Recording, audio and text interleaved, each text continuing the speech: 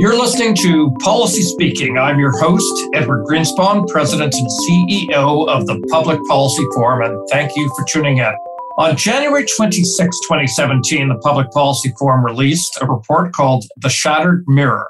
Two immediate conclusions can be drawn from the 5th anniversary of this publication, which was on the future of news in Canada, and its powerful diagnostic of accelerating revenue declines among producers of original, publicly interested journalism, the stuff that matters for democracy. One, the problem and the risks it poses to the vibrancy of our democracy have not gone away. And two, we may be seeing some green shoots of relief through innovation in government policymaking, as well as within the for-profit and not-for-profit business models, although the latter have yet to reach sufficient scale. So you need policy working and you need markets working. Both are very challenging in this area, but we've seen some progress since the publication of The Shattered Mirror, which made 12 recommendations, 6 of which have seen the light of day in one form or another.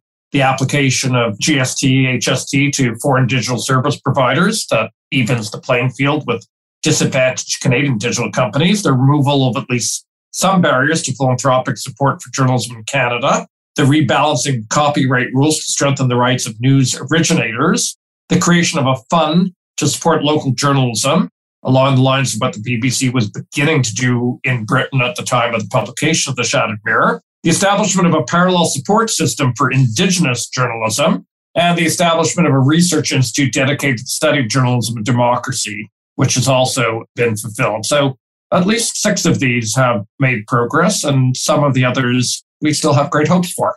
Subsequent to the release report in January 2017, PPF workshopped with publishers and unions and others what would ultimately become the Journalism Labor Tax Credit, which was brought forth in the 2019 federal budget as arguably the most important and least intrusive form of providing support for news organizations.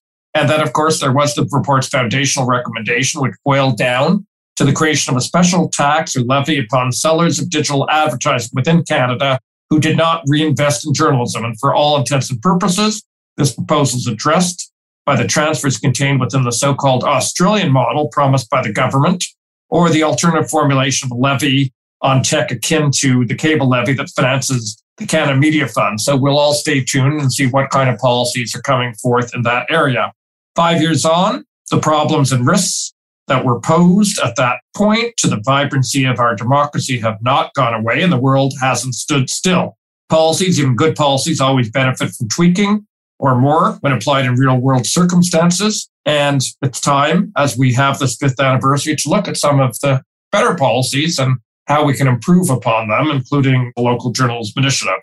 Well, I'm thrilled today to take stock of the situation in 2022 with 3 of the principal researchers on The Shattered Mirror, Colette Bryn, Chris Dornan, and Elizabeth Dubois, and I will introduce them in more detail in a moment. They will all be with us. The 4th principal researcher, Taylor Owen, is not with us today, unfortunately, but is doing a lot of work with the Public Policy Forum on his area of expertise. Before we get to that, in one moment, let me just thank our sponsor. The COVID-19 pandemic has demonstrated just how important strong and resilient healthcare is to all Canadians, and how important a strong base of scientific inquiry and discovery and investment is. The Public Policy Forum is the think tank about tomorrow, which is why we are keen to touch on timely issues of relevance to Canadians, the new challenges of policy. Our podcast sponsor, Johnson & Johnson, also knows how critical it is to provide strong healthcare services to Canadians and a strong scientific base, and we thank them for their support of Policy Speaking.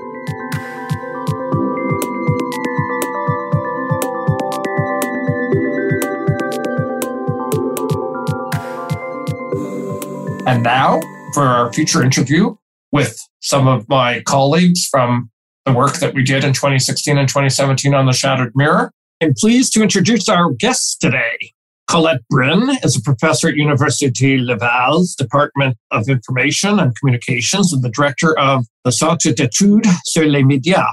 Her research and teaching focus on recent and ongoing change in journalism through policy and organizational initiatives, as well as citizens' news practices. She coordinates the Canadian edition of the Digital News Report from the Reuters Institute for the Study of Journalism and is chairperson of the Canada Revenue Agency's Independent Advisory Board on Eligibility for Journalism Tax Measures. That would no doubt be a government-named organization. Lots of words in it. Christopher Dornan taught at Carleton University for 33 years, where he served for 9 years as director of the School of Journalism and Communications, and 6 years as director of the Arthur Kruger College of Public Affairs. He is the co-editor with John Pammett of the Canadian Federal Election of 2021, forthcoming from McGill Queen's University Press, along with 7 previous volumes in this series of election studies. And Elizabeth Dubois is an associate professor at the University of Ottawa and a member of the Centre for Law, Technology and Society. Her work examines digital media influence and political engagement. Elizabeth is a graduate of the Oxford Internet Institute at the University of Oxford, where she completed a PhD in Information, Communication and Social Sciences, as well as an MSc in the Social Sciences of the Internet. Welcome all onto Policy Speaking, and welcome back into the PPF family fold. Great to be here. Elizabeth, I'm going to start with you, okay? We're talking here on the anniversary of the release of The Shattered Mirror. And as I described in the intro, all of you were research associates in that project, very deeply involved in that project. So 5 years on, how well have we as a country done in terms of the risks that have faced us? Thanks so much for bringing us all back together. I think it's a really interesting question to say what progress has been made in 5 years and what still needs to get done. So I think there's some really promising stuff. I know you'll probably talk about some of the local journalism initiatives and those kinds of things. There's also been a deeply changed environment in the past 5 years, particularly when we look at the online context, which is where most of my work focuses. The way people make use of Facebook and Twitter and Instagram and TikTok and so many other tools to share political information and news has shifted substantially. And so, yeah, I think we've made some pretty interesting progress. And I think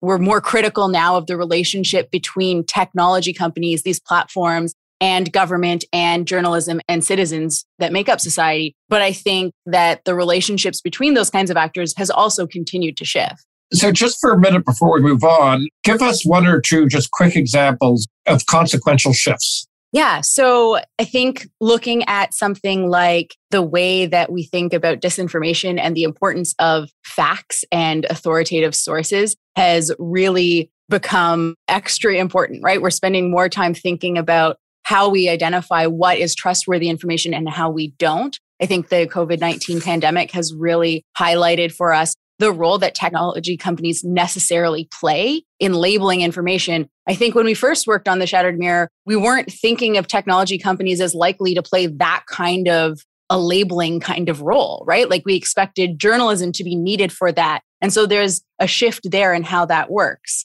On the flip side, I think we've spent a little more time where we're seeing journalistic organizations spending a little more time and energy doing things outside of the purview of these platforms on their own. And that I think is really interesting and exciting. We're seeing newer digital startups and new innovative kinds of journalistic organizations starting to crop up. And that is also really exciting and a pretty impactful shift. Okay, well, I want to come back on both those points, particularly I think the latter one. But Colette, let me turn to you for a second. So what have we dealt with well and what haven't we dealt with yet?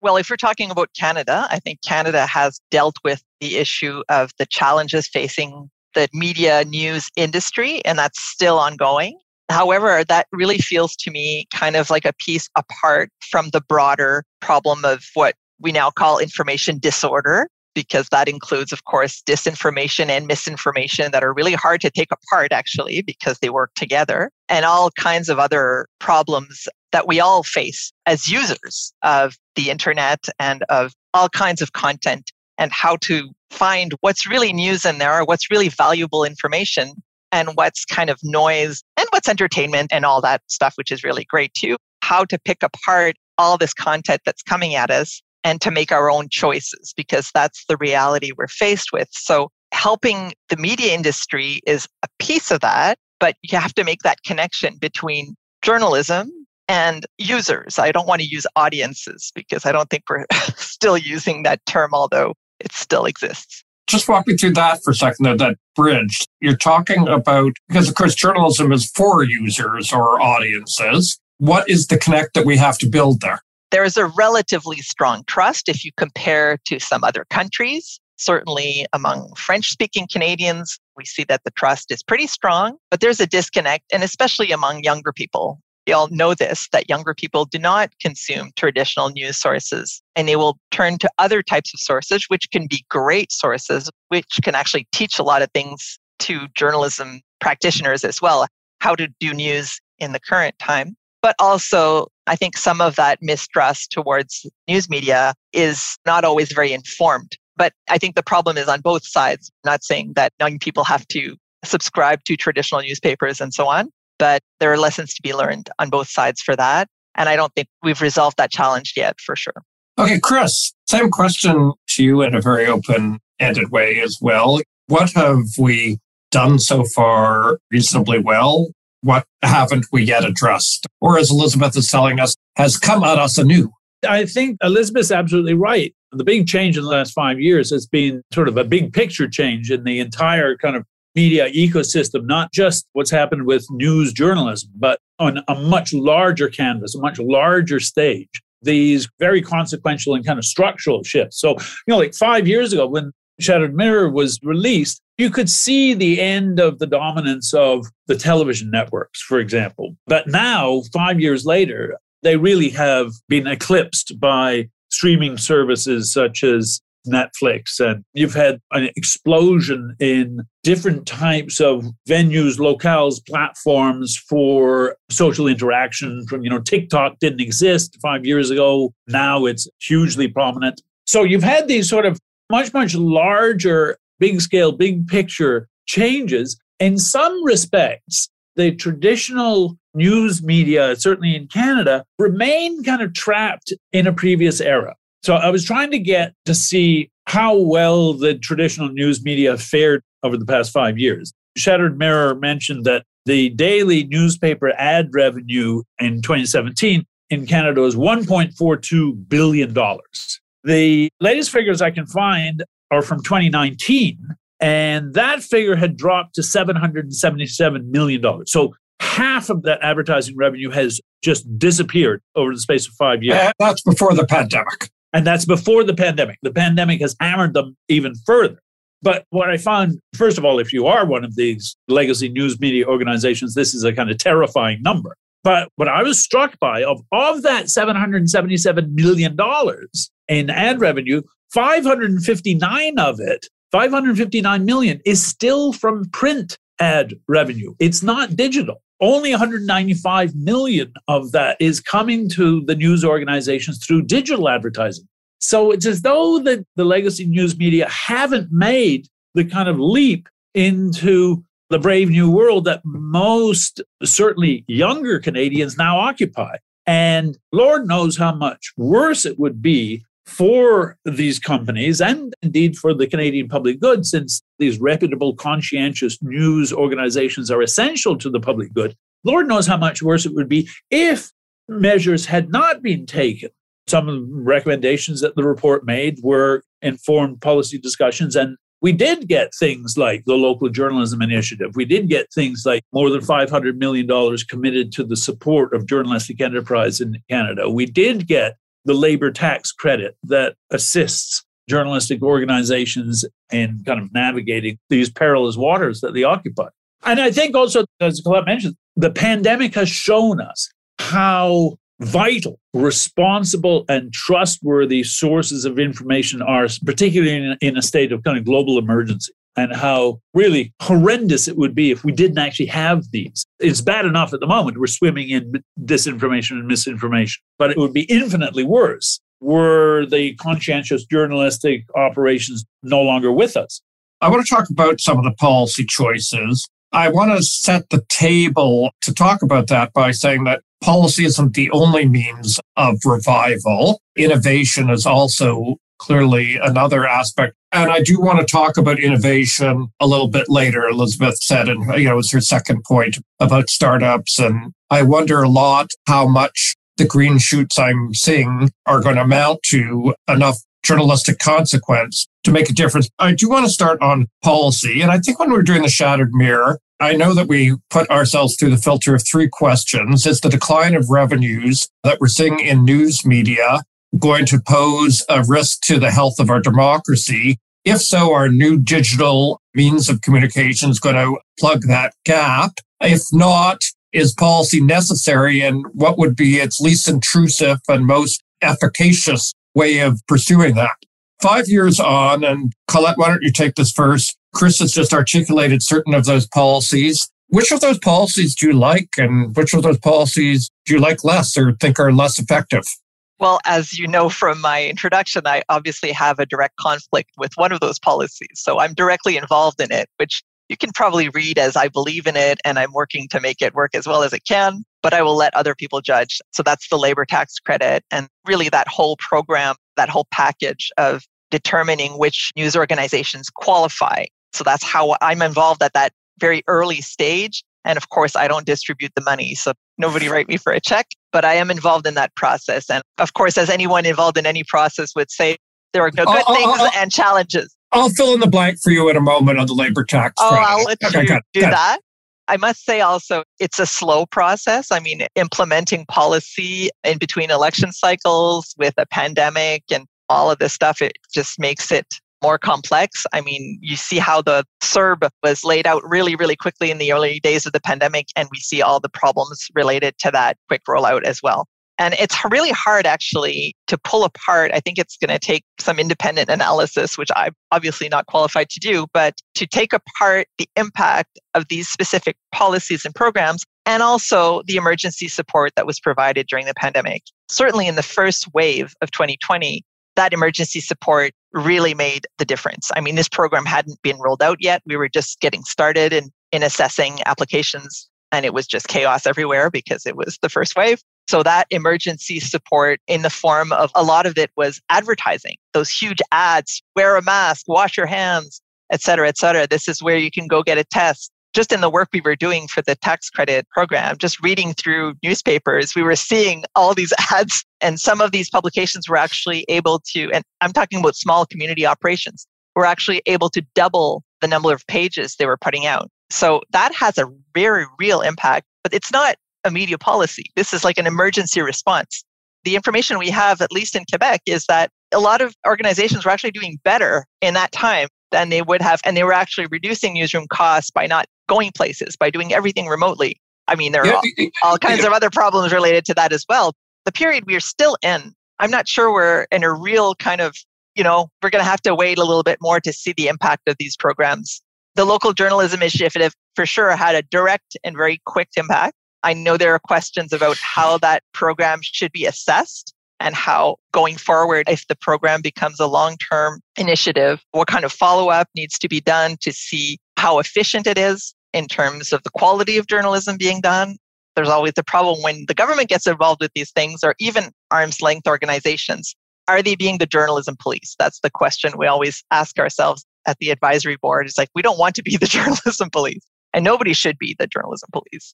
I probably should say that in the Shattered Mirror deliberations, we explicitly rejected calling on the government to advertise in newspapers. We, I think, felt that if that was the most efficient way to reach their audiences, they should.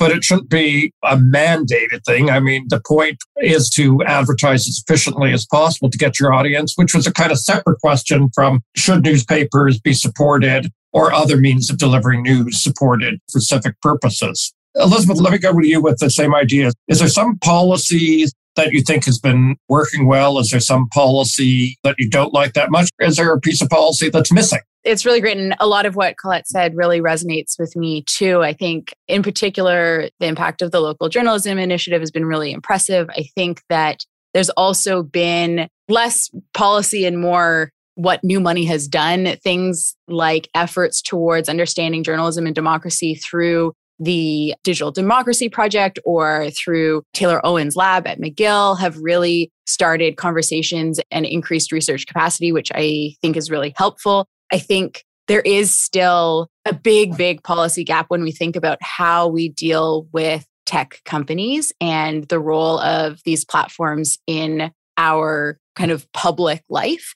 I think that some of the efforts towards dealing with online harms, for example, really meld a bunch of things together. Some of those things are related to journalism and some of those things are not related to journalism. But the way we're thinking about policy development around these platforms currently in the Canadian context forces us to have those conversations together. And generally, I think that's a good thing. Generally, I think we need to be having those conversations together, but it really does point to one of the biggest challenges, I think, for the next 5 years of shattered mirror type questions, where we're thinking about the role of journalism and democracy, thinking about how policy can support and bolster where it's needed. And I think we need to be thinking about it not just as journalism or media policy, but also as related to a bunch of other tech policy problems. You mentioned Taylor Owen, professor at McGill. I guess I should just reiterate that there were 4 principal researchers on this project, and you 3 and Taylor was also one of those. And he wasn't able to join us for this discussion today, but still deeply involved with the Public Policy Forum, and particularly on the questions of, I guess, structural issues affecting the platforms and how that impacts the quality of information that people are receiving. Chris, I guess basically the same question, although perhaps you also want to look at it, policies working, policies not working, through the lens of the adversarial tensions that are supposed to exist between governments and news media, but how those have become a lightning rod in a lot of these discussions. Well, there's 2 camps of people who are critical of public support for the journalistic enterprise. And both critical positions are perfectly legitimate and understandable. One is a kind of more pragmatic complaint, and then the other is a more philosophical complaint. The more pragmatic complaint is, why are we funneling public funds, taxpayers' money, to support failed business enterprises? Companies that are very much, yes, they may have been blindsided by the rise of the digital platforms, but they're also in large measure the authors of their own misfortune. They kind of repeatedly did the wrong things confronted with a changing media and advertising environment. And these are profit-seeking corporations. So if you give money to support Post Media, then, to what extent does that public money basically end up lining the ledgers of Post Media rather than contributing to the public good? And I think that's a kind of legitimate and quite powerful objection to public support for private sector journalistic undertakings. The other is the philosophical objection is that public monies are ultimately government monies. The government makes the decision to commit the public funds, and that means government involvement in the journalistic universe. As Colette says, the government then becomes the journalism police. They decide who gets money, who doesn't get money. And that therefore the journalistic enterprise, which is supposed to be beholden to nobody except the public good, suddenly becomes beholden to government and the entire enterprise becomes undermined or corrupted.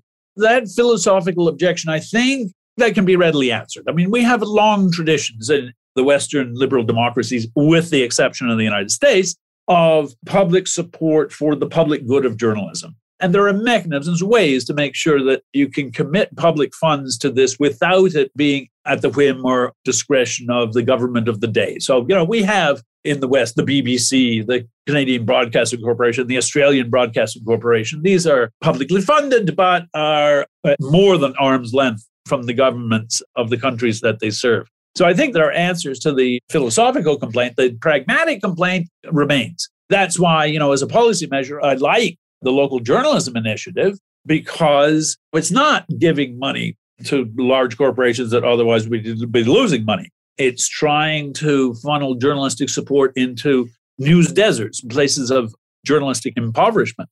I like the labor tax credit because it's kind of blind, it's agnostic, it doesn't really care. You could be a digital startup, you could be the Toronto Star.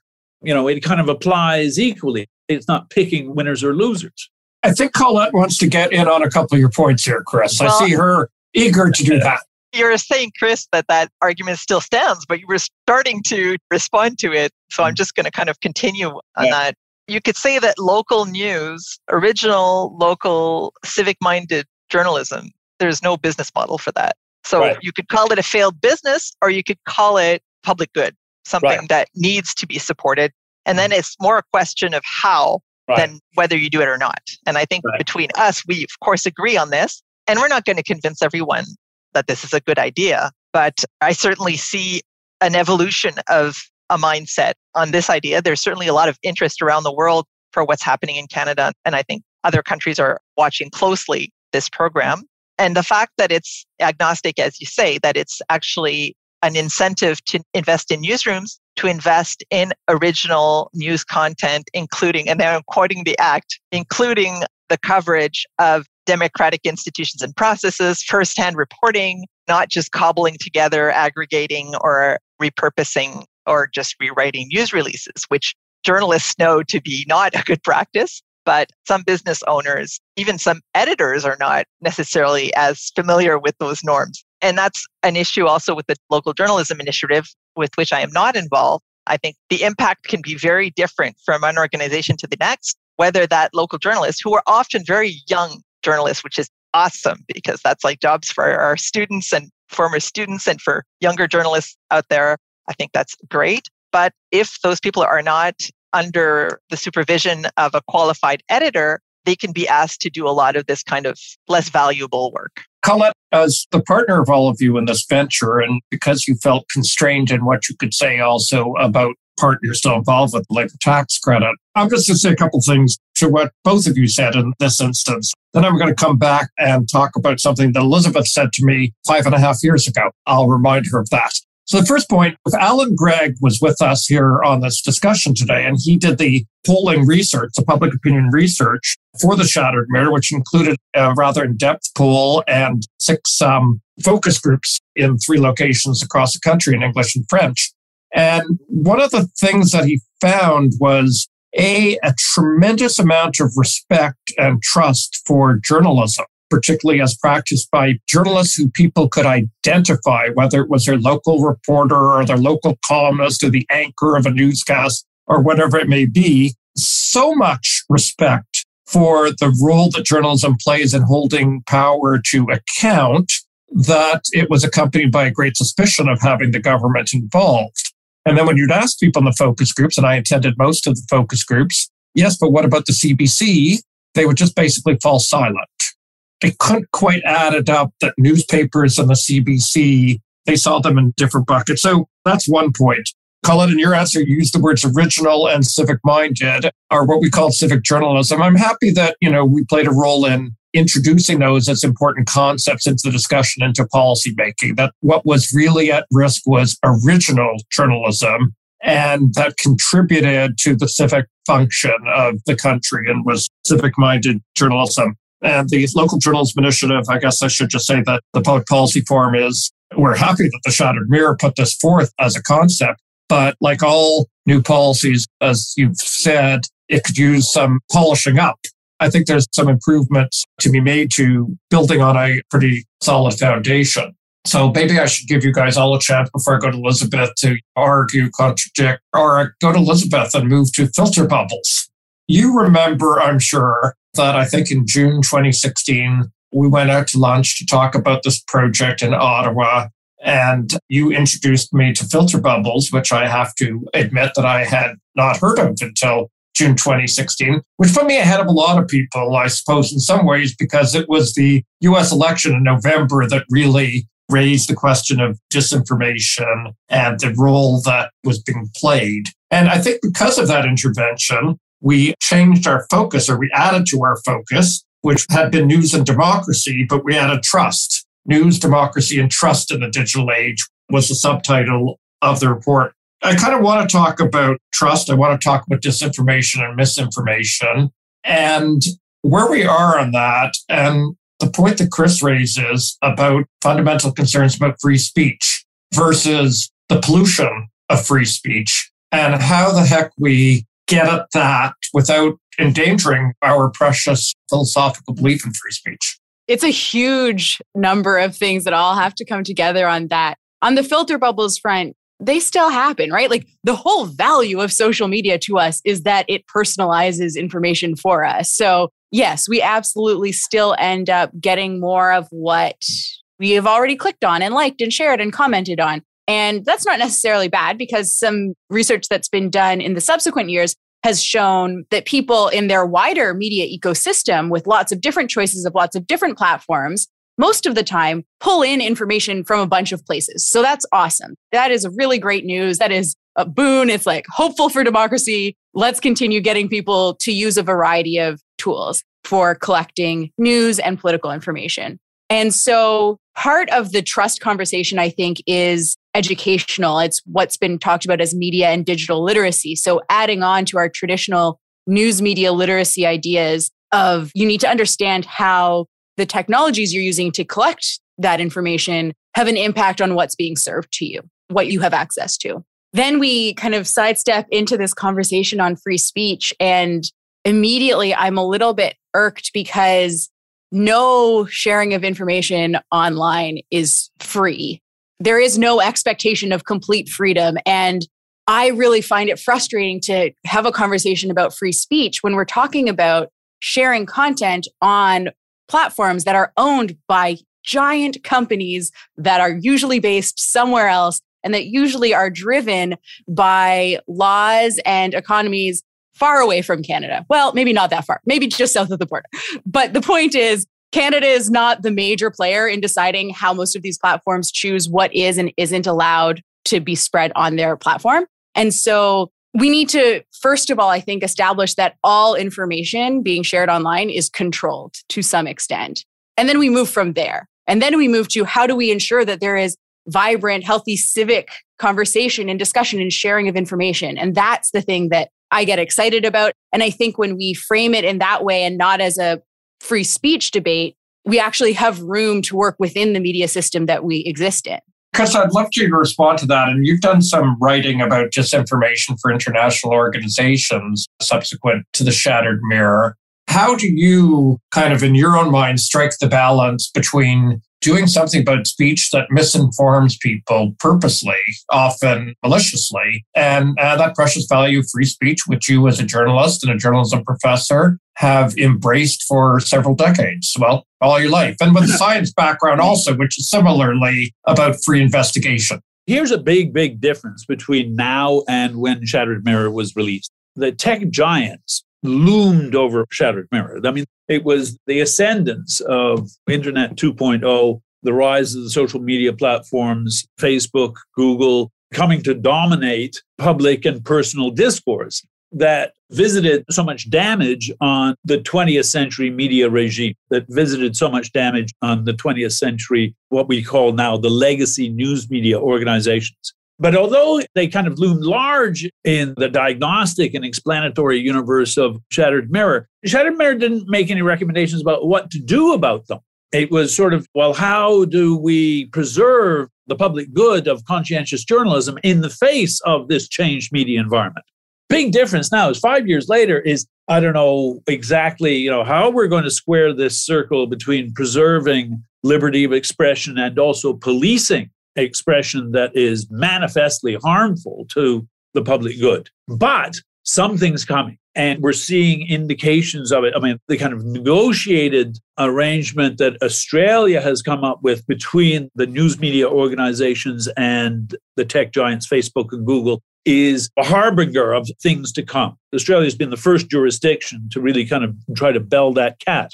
But more than that, we are painfully aware now of there are all sorts of benefits have arrived with the ascendance of the social media giants, but all sorts of public detriment has come at the same time, and some of it quite perilously worrisome, to the point where Facebook and Twitter themselves managed to expel from their kind of public space former president of the United States. And sitting members of the US Congress, like Marjorie Taylor Greene, are no longer allowed on those platforms because how they use it is so venomously dangerous to the public good. So I don't know exactly how this is going to play out, but something is definitely coming now. Okay, let me touch on one last question here for you, and I'll start with Elizabeth.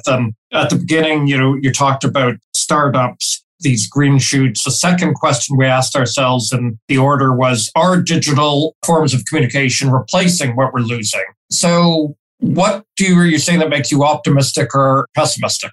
Yeah, so the things that make me optimistic is seeing the innovation, not only in terms of new journalistic efforts and endeavors, whether it's organizations or individual outlets or people starting Facebook and Instagram and TikTok accounts, but sometimes it's also built into the legacy media, the established media. We've got lots of, often, as Colette mentioned, like young journalists fresh out of school, really eager to make a mark, really literate when it comes to how to make use of digital tools and engage online. And that kind of innovation is really, really essential for not only bolstering new opportunities and creating these new organizations, but also making sure that the more established brands that we know and trust are still relevant and there, right? So that is fantastic. I think that there is still a risk, and I thought this 5 years ago too, when we pin our hopes to digital solving problems. Digital isn't going to solve any problems. A complete shift to digital wouldn't have been possible and certainly hasn't been what we've observed. And it's how people start to learn how our new and evolving media environment works and making use of those tools in interesting ways. That's what's going to help us preserve this public good that I think everyone, at least on this call, really values. Chris, are you seeing green shoots of innovation, and are they have enough weight, do you think, to carry the journalistic day? The answer is yes, I'm seeing green shoots, and no, they won't have enough weight. I look at something like Logic, created by David Skok, who's assembled a great team of small but very good journalists. This is a digital startup that covers the tech industry itself, an industry that desperately needs to be covered with close and conscientious attention. This is an example of something that I think will certainly make a go of it. I think it's got a business model that will work. So you can see examples like that. But as Colette pointed out right at the beginning of our discussion, then there's just local community news. If you live in Moose Jaw and the newspaper that served Moose Jaw for 178 years has closed its doors. Hello to my Aunt Sandra who lives in Moose Jaw. Sorry about that. Aunt Sandra is in a peculiar situation where she's got swimming in information from all over the world, from the BBC World Service to Al Jazeera to the New York Times, but she doesn't have a local paper that covers her city council and her school boards and her local police force. And that's the business model for that type of local journalism has been fatally compromised. And so you can't do a kind of the Logic green shoot thing that will spring up because it doesn't have a commercial base. And so there's got to be some kind of public policy intervention that will support these otherwise impoverished news localities and communities. It's interesting to me you pick Moose Jaw, not just because of Aunt Sandra, but there was a time early in my journalism career, which included as you know, starting in Lloydminster on the Saskatchewan-Alberta border and working for the China Leader Post about 40 minutes from Moose Jaw, where I thought that a disproportionate number of great journalists were from Moose Jaw or had passed through Moose Jaw. And this is an important point, I think. The great Peter Zowski, who died 20 years ago, spent part of his journalism career in Moose Jaw. Don McGillivray was a very important journalist several decades ago, was in Moose Jaw. My friend Dale Eisler, who was the Dean of Journalists in the Prairies. A lot of people pass through Moose Jaw. And why I say this is that it's important, I think, to have that local journalistic experience also for the community, but also for the development of journalists. That's really where you experiment and you learn your craft. Colette, I'll turn it over. You could tell us about your aunts and uncles and their experience with journalism, and tell us from your perspective, seeing a lot of organizations and also seeing a somewhat different ecosystem in Quebec, whether you're encouraged or not. Yes. Well, when you think of the local ecosystem or media ecosystem in Quebec, I think the first example that comes to mind outside of Quebec might be La Presse, which actually switched to a mobile app, got rid of print very early on, and is doing pretty well now for all kinds of reasons. They have a donor base now. They also had a fairly sizable donation from their former owners, Desmarais family, but still they're doing well and they've been able to maintain their newsroom. So that's one example. Of course, they've profited. If I could just say an important example also, because innovation doesn't only belong to startups. It can belong to established companies, legacy companies that decide to innovate, really innovate. Yeah. And another example, well, of course, the Devoir is another example, which actually chose the paid model from the beginning of its web presence when everybody was putting everything else out for free. And the last example would be the local regional dailies in Quebec, which actually formed a co-op structure 2 years ago. They were on the verge of bankruptcy. And really, basically, the newsrooms and the communities came together. I mean, that's a really original and I think maybe not very tech. Well, they are all very on mobile and online, but it's a very kind of traditional model, the cooperative model, but something that I think a lot of people in the business community are nervous about because it's just not the kind of thing that you expect to be viable or to turn a profit, I guess. But they have strengths. I think they have challenges as well, but they're very happy about where they are now. Of course, I don't have all the business information, but so innovation has different shapes. It's not just, oh, we're using AI and we're doing all this really fancy tech stuff. That's really good. The Globe and Mail is a great example of its use of AI to support the newsroom, but it's not the only form of innovation. Okay, well, look, when you talk about innovation, we also have to talk about it in the context of policy. And we've seen some innovative policy. We're seeing innovative policy in other places around the world, in Australia, France. When it comes to disinformation, some interesting stuff out of the UK. And I think you guys have been at the forefront of that here in Canada with the Shattered Mirror, with all of the other work that you've done. Today's conversation reminds me of why that is. And it's because there's a sense of intellectual energy and inquiry. I think if you're settled on the answers, you're not going to find them. It's only when you're out there searching through the questions. And I suppose that's a good principle of journalism and a good principle for moving forward on policy. So I want to thank you all. I want to thank you for the work we did together 5 years ago. I want to thank you for the contributions today. Thank you for bringing us together. My pleasure. At this point in the podcast, we'd like to take a moment to highlight one of our members that has gone above and beyond the call of duty in terms of their ongoing contribution to a stronger and more resilient Canada. This week, we want to say how PPF proud we are of our member Via Rail, which announced that its new fleet of trains for the Quebec City-Windsor corridor will be one of the most environmentally friendly fleets in North America. Via Rail's new fleet will also offer an unparalleled, barrier-free and fully accessible travel experience to its passengers. These are trains of tomorrow, the trains of the future, with us today. The plan is going full steam ahead, and passengers will be able to begin boarding these trains later in 2022. So thank you to Via Rail for being a leader in reimagining how Canadians travel. It's a wrap on this edition of Policy Speaking. Thank you for tuning in. We discussed some very important issues today, very lively. Great to be back with that gang. Please share this episode with a friend and feel free to leave us a review on the podcast platform of your choice and let us know what you'd like to hear in future on Policy Speaking. I want to thank Katie Davey, the editor of PPF Media, and a bevy of other colleagues at the Public Policy Forum who make this podcast happen. I'm Edward Greenspan, and this has been Policy Speaking.